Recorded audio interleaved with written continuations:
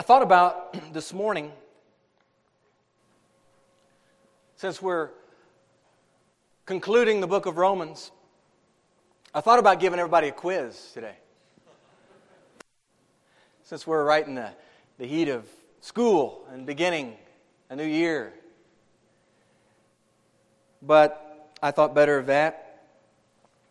I thought instead we'd go ahead and dive in. There are a lot of really good things to talk about, to share, to digest from this text. And really, we're not going to spend much time at all on the first part of the text, 21, 22, 23, 24, these names.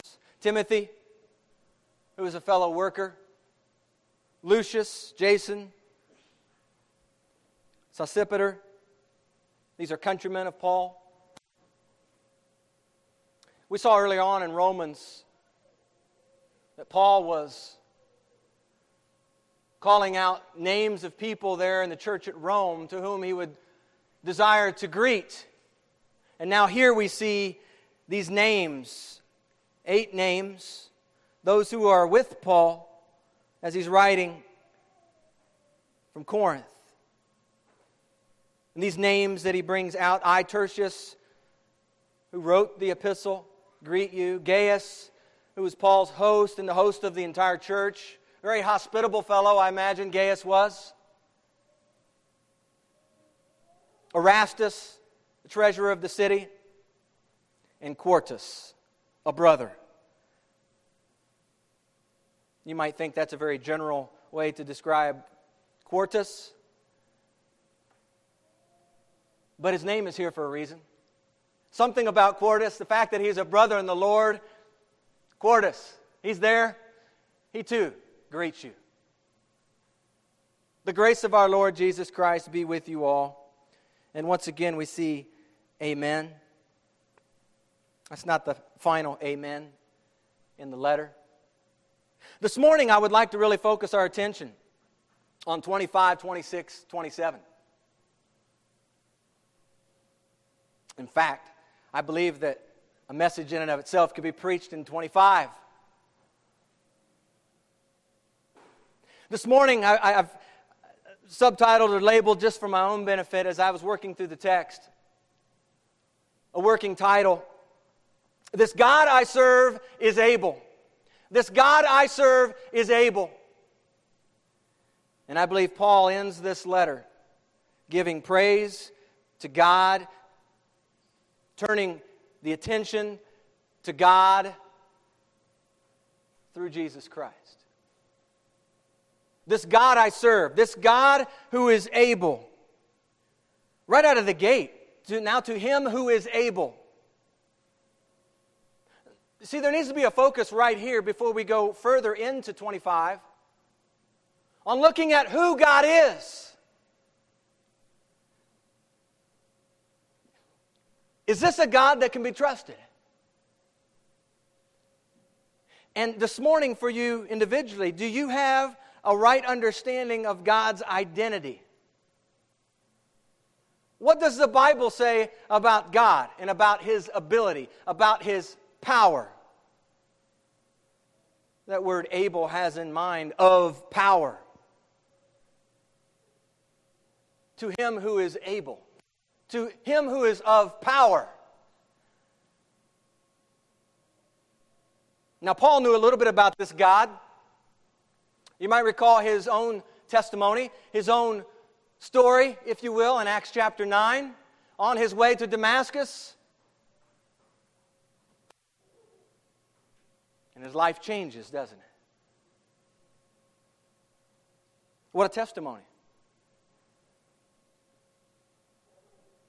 Is God able?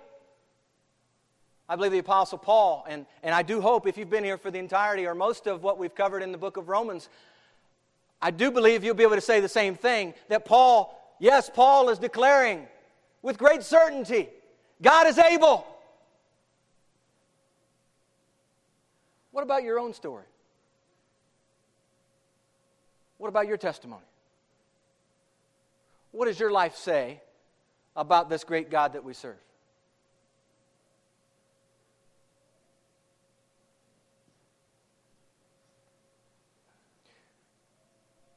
Then you could look at the testimony of Scripture itself. No way could we do an exhaustive on this, but we can do a little snapshot. Genesis 1, verse 1. In the beginning, God created the heavens and the earth. This God who is able is our Creator.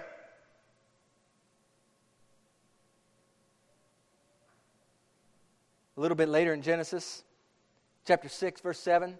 I will destroy man whom I have created from the face of the earth, both man and beast, creeping thing and birds of the air, for I am sorry that I have made them. This God that is able is also a God of wrath, church.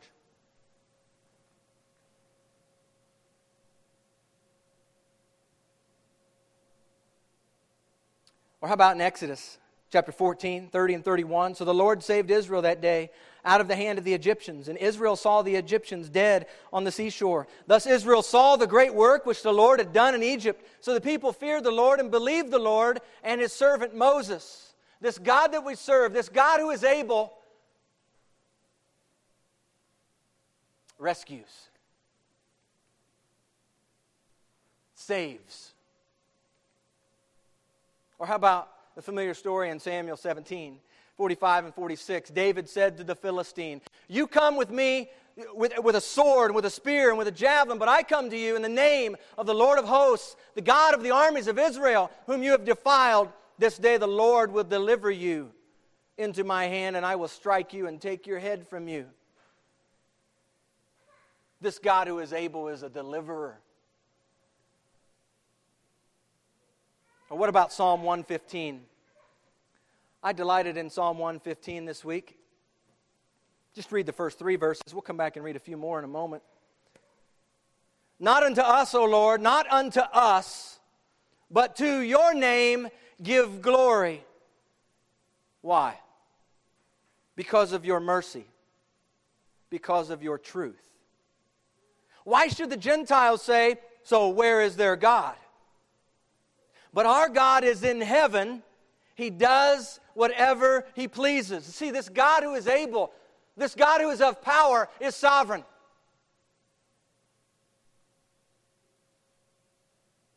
Or what about the story in Luke chapter 1, 26 through 38, where we see Christ coming down to earth. This God who is able sends His Son in the flesh to earth. Or what about in Acts chapter 2 when the Holy Spirit arrives at Pentecost? This God who is able sends now in conjunction with Christ, sends the Holy Spirit. Or what about 2 Timothy chapter 3, 16 and 17, where it says all Scripture has been given by inspiration of God and is profitable. Or 2 Peter chapter 1, 20 and 21 says, holy men of God spoke as they were moved by the Holy Spirit. This God who is able has given to us and has His own God-breathed word. That's just a sampling of the greatness of our God. You see, this God who is able, the text says, now to Him who is able to establish you. To establish you. Remember, he's writing this to the church at Rome. This is intended for a church.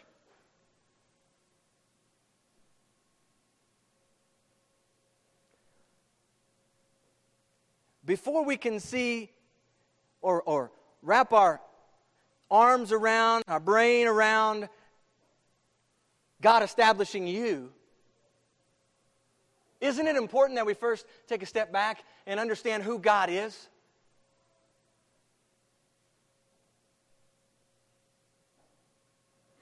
See, when we look at this God who is able to establish you, and you ask the question, what does it mean for God to establish you? What does it mean? That word in and of itself is an important word. It's important for us to understand here in the text. It has the idea of to make stable, to place firmly, to set fast, to strengthen, to make firm. I got to thinking about how sometimes I find a table at the coffee shop, and you ever sat at the table and you may have your laptop with you, and all of a sudden you start to lean on the table and woof, and it goes one side or the other. You ever, anybody else? Yeah. And it's a table you don't really care to sit at. It's not stable. You don't want it to fall and collapse, things that you have on top of it. It's not steady. You see, the God that we serve, this God who is a great God, He's able to establish you. He's able to strengthen you, to make you firm in the faith in which you stand.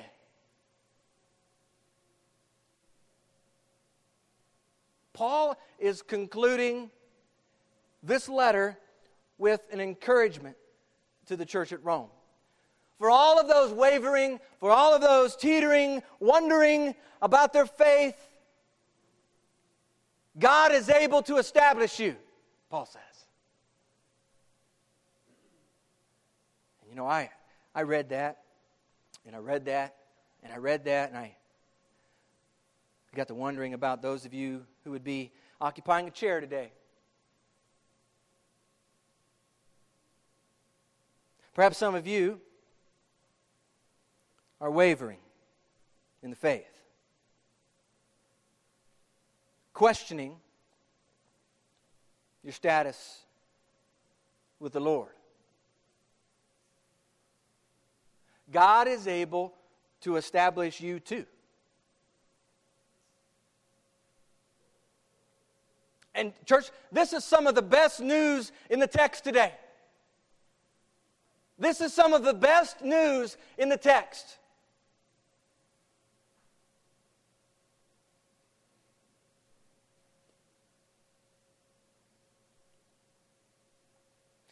See, we need to go back and you need to ask yourself, what is my view of God? That's why we started with who God is. Is it in alignment, this view of yours of God, is it in alignment with who God is according to the Scriptures? Or have you perhaps redefined or condensed God into a box of your own making? You see, God is able. On your own, you're not able. But God is able. See, His power is such that He is able to establish you, to settle you, to strengthen you, to place you on firm ground of understanding that you belong to Him and that you're His precious child whom He loves dearly. Now, just for a moment, be ready to turn some pages here this morning. We're going to turn to a few different places. So many wonderful passages that really support and uphold the things we're talking about here from Romans. But Jude, we don't go there too often, but look at Jude 24 and 25. By the way, there's only one chapter, so we just call out the verses, okay? Jude 24 and 25. A doxology right at the end. Now to Him who is able, you might underline this if you write in your Bible. Him who is able, there's a familiar phrase. To Him who is able to keep you from stumbling and to present you faultless before the presence of His glory with exceeding joy. To God our Savior, who alone is wise, be glory and majesty, dominion and power, both now and forever. Amen. You see, this God is able to keep you from stumbling. There is security in God. Not only that, it says, to Him who is able to keep you from stumbling and to present you faultless before His presence. And you're going, well, wait a minute, you don't know my story. I'm anything but faultless. And you're right. But through the perfect righteousness of Jesus Christ, you stand faultless before God the Father. And it's not done. See, Jude goes on. Present faultless, what's it say?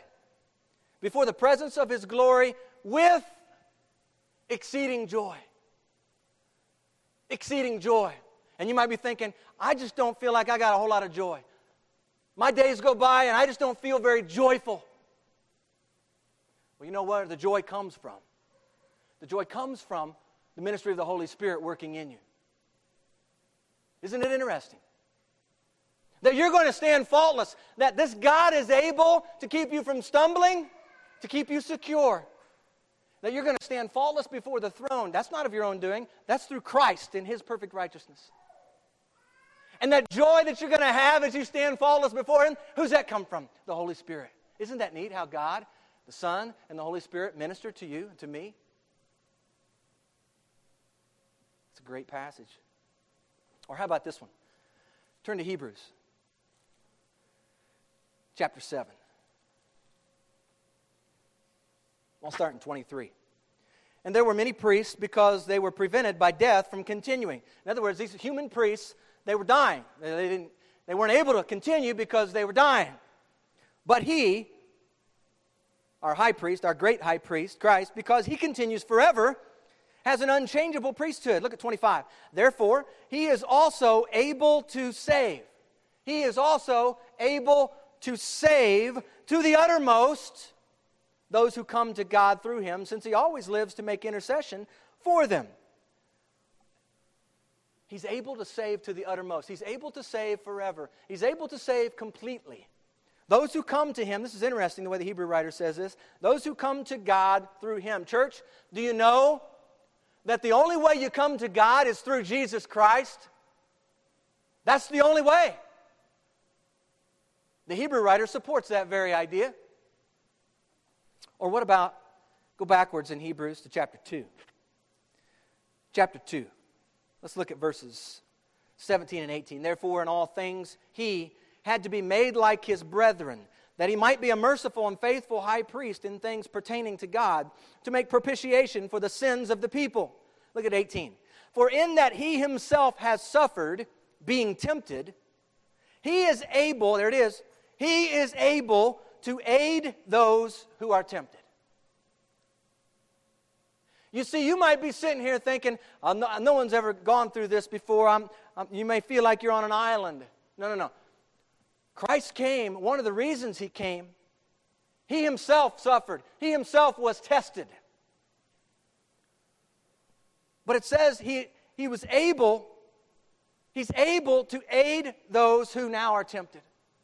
He's gone through some of those very same things, and He is able to aid you. That's one of His ministries. This God who is able to aid you. Or what about 2 Timothy? 2 Timothy, you might have thought of that one first. That might have been the first one you thought of. Verse 12, chapter 1. For this reason I also suffer these things, Paul writes. Nevertheless, I am not ashamed, for I know whom I have believed, and am persuaded that He is able, there it is, He is able to keep what I have committed to Him until that day.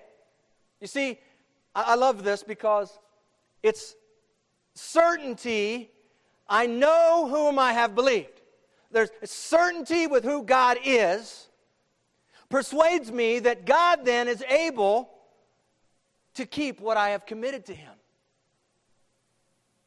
until that day, capital D.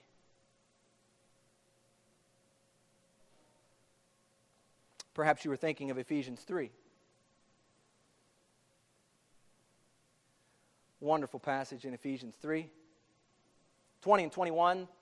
Now to Him who is able, there it is. Now to Him who is able to do exceedingly abundantly above all that we ask or think according to the power that works in us. To Him be glory, here's an interesting phrase, in the church. To Him be glory in the church. By whom? By Christ Jesus. To all generations. Forever and ever. Amen. You see, God is not confined to human parameters for how to respond. I love the phrase. Exceedingly, abundantly above. Exceedingly, abundantly above all we ask or think. That's the God that we serve. He's able to do exceedingly abundantly above all that you and I might ask or think.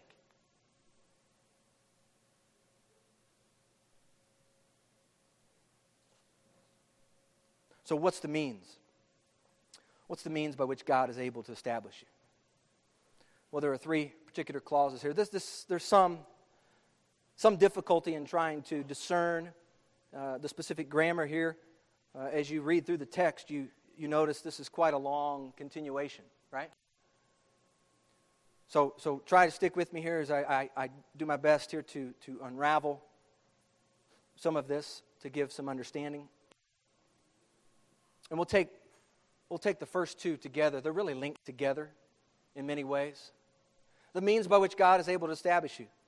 First of all, he says, "Now to him who is able to establish you according to my gospel." According to my gospel. Now, some of you, when you read that, perhaps you're thinking, Paul, that sounds so arrogant. According to my gospel. My gospel. Since when is it his gospel? Well, if you go back to the beginning, and by the way, these last few verses are just a wonderful closure, bookends, if you will, to the beginning.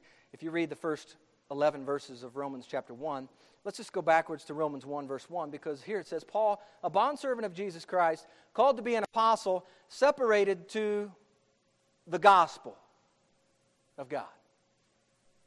That was the very thing Paul was separated to. The gospel. Okay? The gospel. So, to him who is able to establish you according to my gospel. Or how about Galatians 1? In Galatians 1, 11 and 12, Paul says, "But I make known to you, brethren, that the gospel which was preached by me is not according to man. For I neither received it from man, nor was I taught it, but it came through the revelation of Jesus Christ."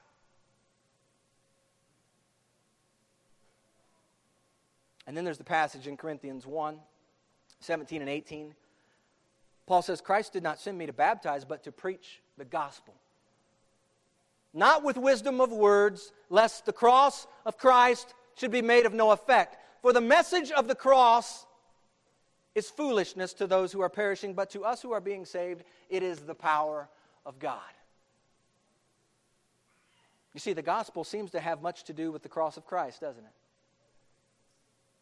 Paul was concerned here that not with persuasive words, lest the cross of Christ be emptied.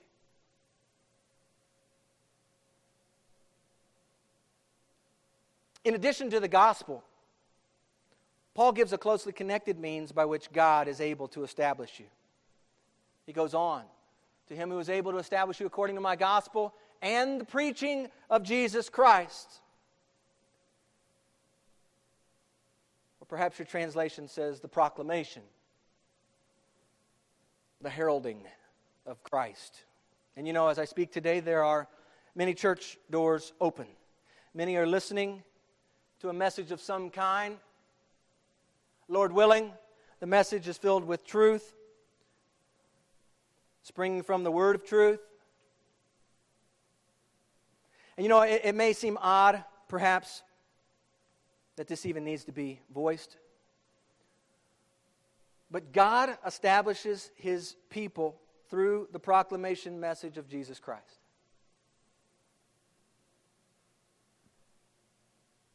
That's, according to what we're reading here, that's one of the ways He does that. The preached word opens the door to the church, to a priority given of the preached word.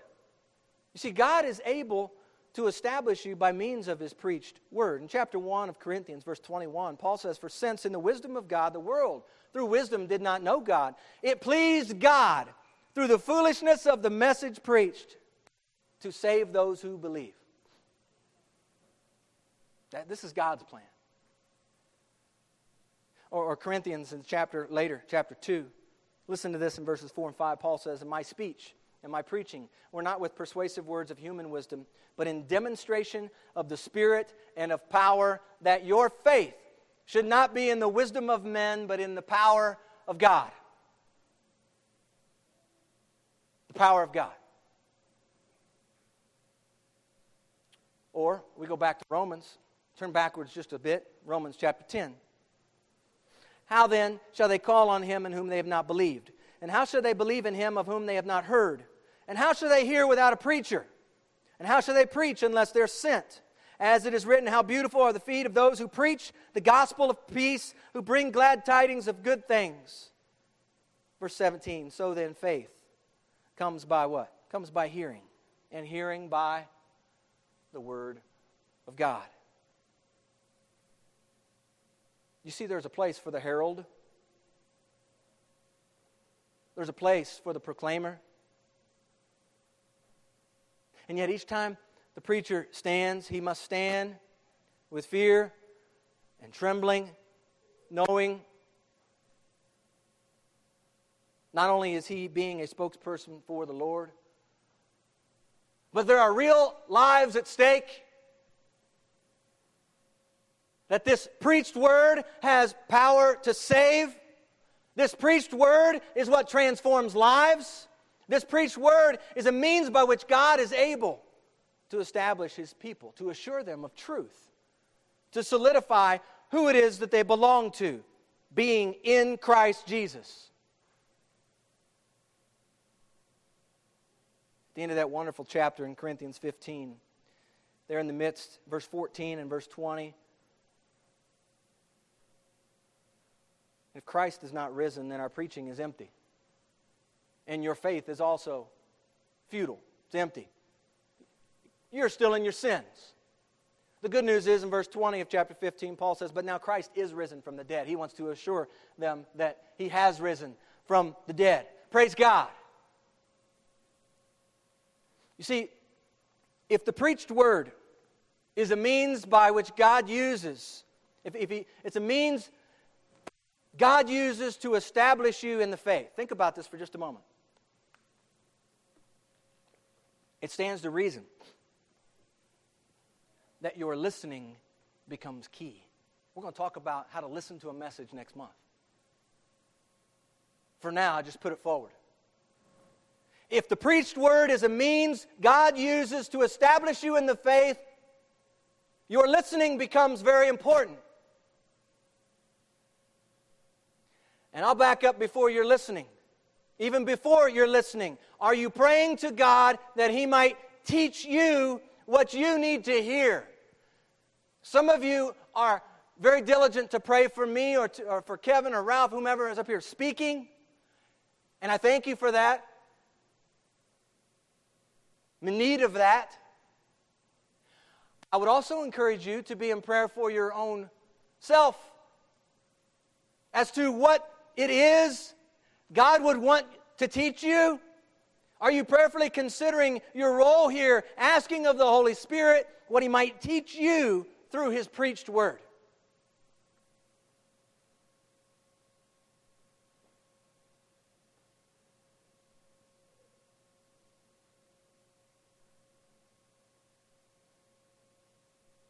You know, I got to thinking about an example in the Old Testament.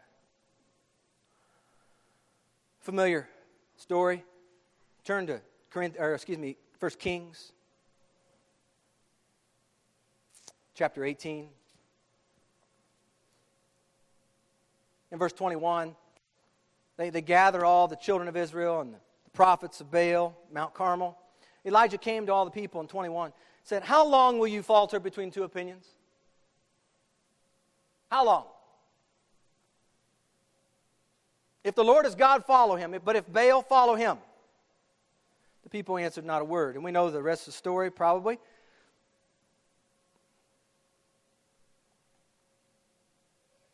If you go to verse 36, just before Elijah calls upon the Lord, seemingly as a prayer here, 36, came to pass at the time of the offering of the evening sacrifice that Elijah the prophet came near and said, Lord God of Abraham, Isaac, and Israel, this God who's shown Himself in history, let it be known this day that you are God in Israel, and I am your servant, and that I have done all these things at your word. Hear me, O Lord, hear me, that this people may know that you are the Lord God, and that you have turned their hearts back to you again. And the fire, Lord, fell and consumed the burnt sacrifice, the wood and the stones and the dust, and licked up the water that was in the trench. When all the people saw it, they fell on their faces, and they said, the Lord, He is God. The Lord, He is God.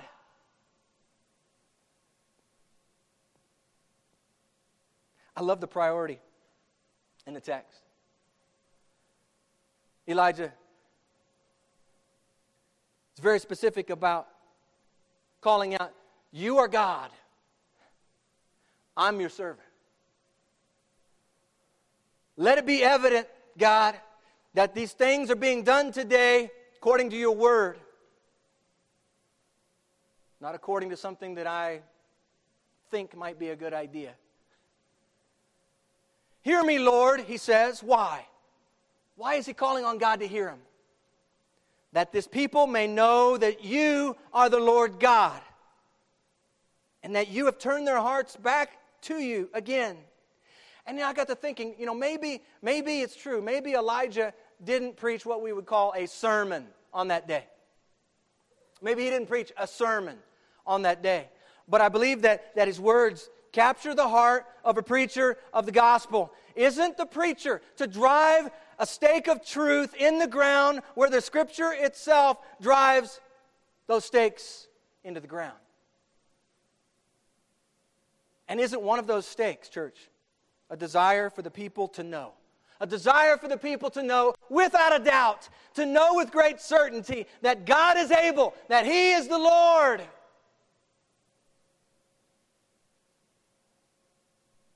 Some of you have been faltering.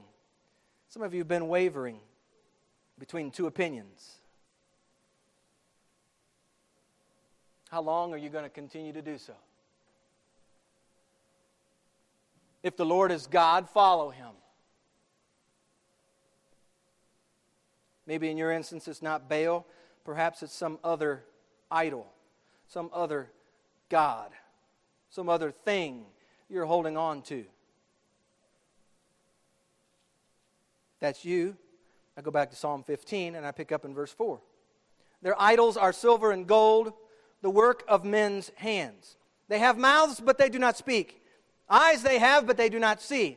They have ears, but they do not hear. Noses they have, but they do not smell. They have hands, but they do not handle. Feet they have, but they do not walk, nor do they mutter through their throat. Those who make them are like them. So is everyone who trusts in them. The futility of idols. The futility of holding on to a God who is not going to answer, as we see in the story of Elijah. Hour after hour after hour went by, and they're calling upon this God. Doesn't answer.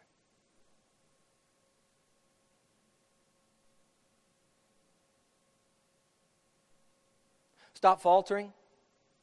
Stop wavering.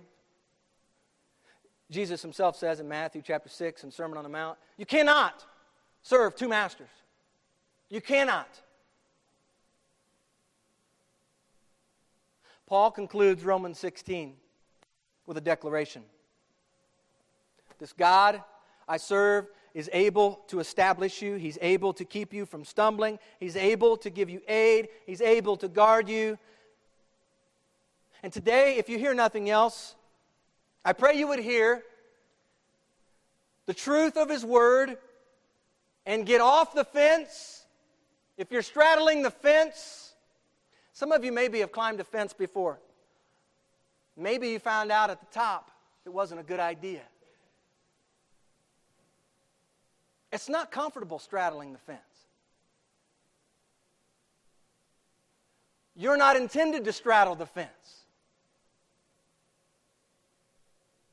Even in Revelation, He's speaking to the church. Lukewarm. Spit you out of my mouth. Hot or cold? Get off the fence.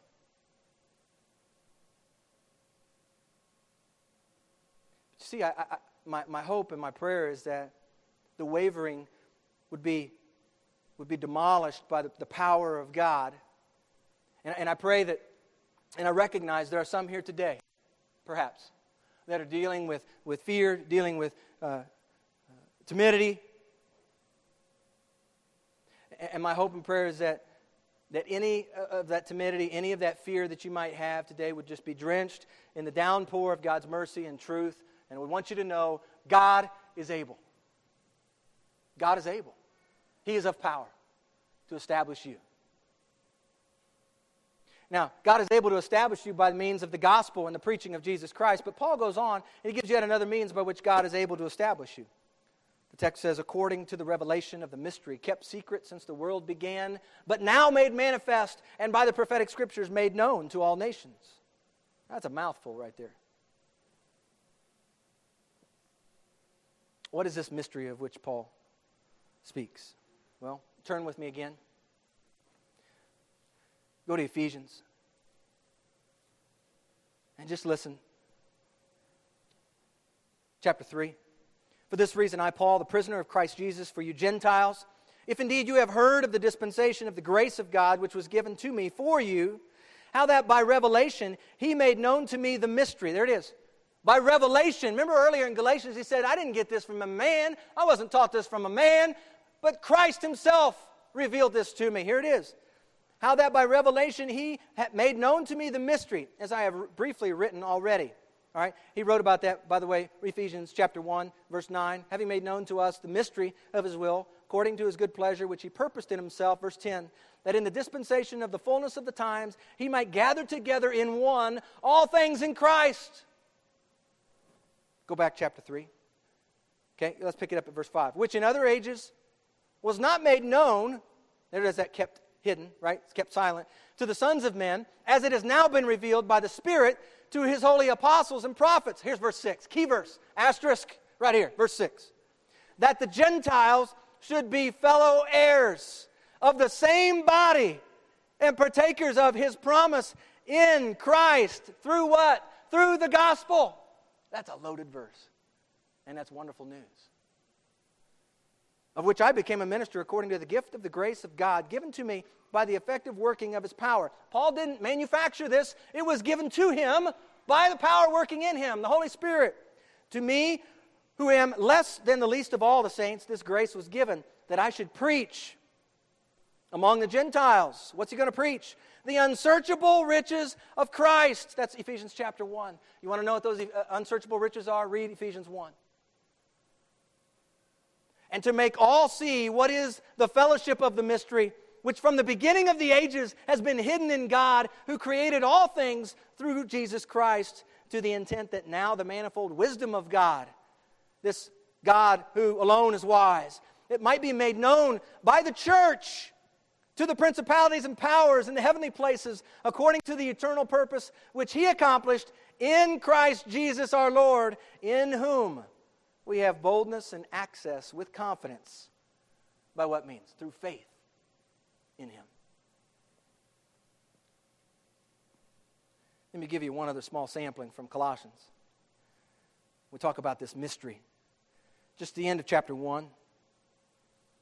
This mystery which has been hidden from ages and from generations, but now has been revealed to his saints. To them, that's the saints, God willed to make known what are the riches of the glory of this mystery among the Gentiles, which is what? Or should I say, whom? Christ in you, the hope of glory.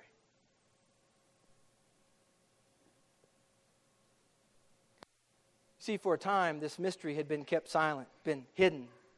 But now it's made manifest, it's evident, it's visible, and by the prophetic scriptures, made known to the nations.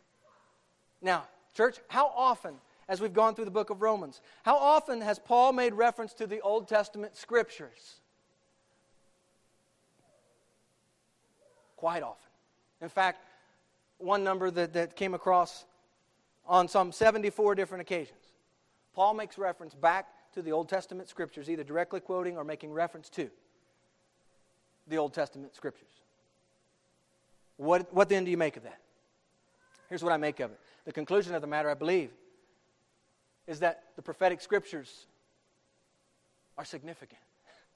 They're very important. They matter greatly. In fact, you go back to Romans, the beginning of the letter, Romans chapter 1.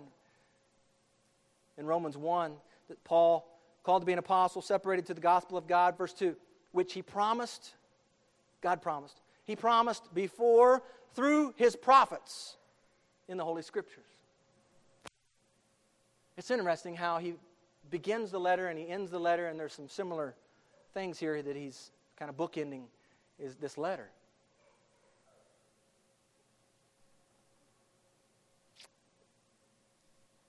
You know, I read these last few verses of Romans, and I'm reminded once again of the recurring themes throughout these 16 chapters. The power of the gospel, the preached word to save those who believe, the mystery revealed of Jews and Gentiles coming together in one body in Christ Jesus. This one gospel, Romans 2 verse 30 says that there is one God who will justify the circumcised by faith and the uncircumcised through faith. One God, one gospel. And by means of the prophetic scriptures, the mystery is made known to all nations, to the Gentiles. And I was reminded back in the book of Acts in chapter 10, that time when Peter is in Cornelius' house. In verse 43, listen to what he says as he's teaching and preaching. Peter says, to him, all the prophets witness. To Christ, all the prophets witness that through his name, whoever believes, notice, whoever believes in him will receive remission, forgiveness of sins. And then we can go, just flip a few pages in Acts 15, that Council of Jerusalem. You remember the story. Let me read a few words. Acts 15. Look at Acts 15, verse 7. And when there had been so much dispute, there's dispute going on, and Peter gets up and does what he does very well, what he'd been gifted to do. Speak, and specifically speak in the name and for the name of Christ. He stands up and he says, men and brethren, you know that a good while ago God chose among us that by my mouth the Gentiles should hear the word of the gospel and believe. So God, who knows the heart, acknowledged them by giving them the Holy Spirit, just as He did us, and made no distinction between us and them, purifying their hearts by faith. Now therefore, why do you test God by putting a yoke on the neck of the disciples, which neither our fathers nor we were able to bear? But we believe that through the grace of the Lord Jesus Christ we shall be saved. The Bible elsewhere says that you are saved by what? By grace, through faith, and that not of your own. It's a gift. All the multitude kept silent and listened to Barnabas and Paul, declaring how many miracles and wonders God had worked through them among the Gentiles. And after they become silent, James answered. Here's what James says. Men and brethren, listen to me. Simon has declared how God at the first visited the Gentiles to take out of them a people for His name. And with this, the words of the prophets agree. Hear the reference again to the prophets. After this I will return and will rebuild the tabernacle of David. I will rebuild its ruins and I will set it up. Verse 17, so that the rest of mankind may seek the Lord, even all the Gentiles who are called by my name, says the Lord who does all these things. You see, God is able to establish you, Paul writes, according to the revelation of the mystery, once kept silent, but now made manifest, and by the prophetic scriptures made known to all nations. The church at Rome was made up of Gentiles and Jews. The manifestation of the mystery, the making known of this mystery to the nations by way of the prophetic scriptures. This would have been very good news for those who were deemed wild olive branches. You might remember that back when we were talking in Romans chapter 9. Do you know this mystery that's been made known? I was reminded of Ephesians chapter 2 in verses 14 through 16. For He Himself, Christ that is our peace, who has made both one and has broken down the middle wall of separation, having abolished in His flesh. How did He abolish? In His flesh. The enmity, that is, the law of commandments contained in ordinances, so as to create in Himself one new man from the two, thus making peace, and that He might reconcile them both to God in one body through what means? Through the cross. Thereby putting to death the enmity. Verse 18, for through Him, through Christ, we both have access by one Spirit to the Father. We both have access. Now, by what means are the prophetic scriptures made known to all nations? The end of 26 says, according to the commandment of the everlasting God. According to the commandment of the everlasting God for obedience to the faith. You see, the prophetic scriptures were made known to all nations according to the commandment, the mandate of the everlasting God, the eternal God.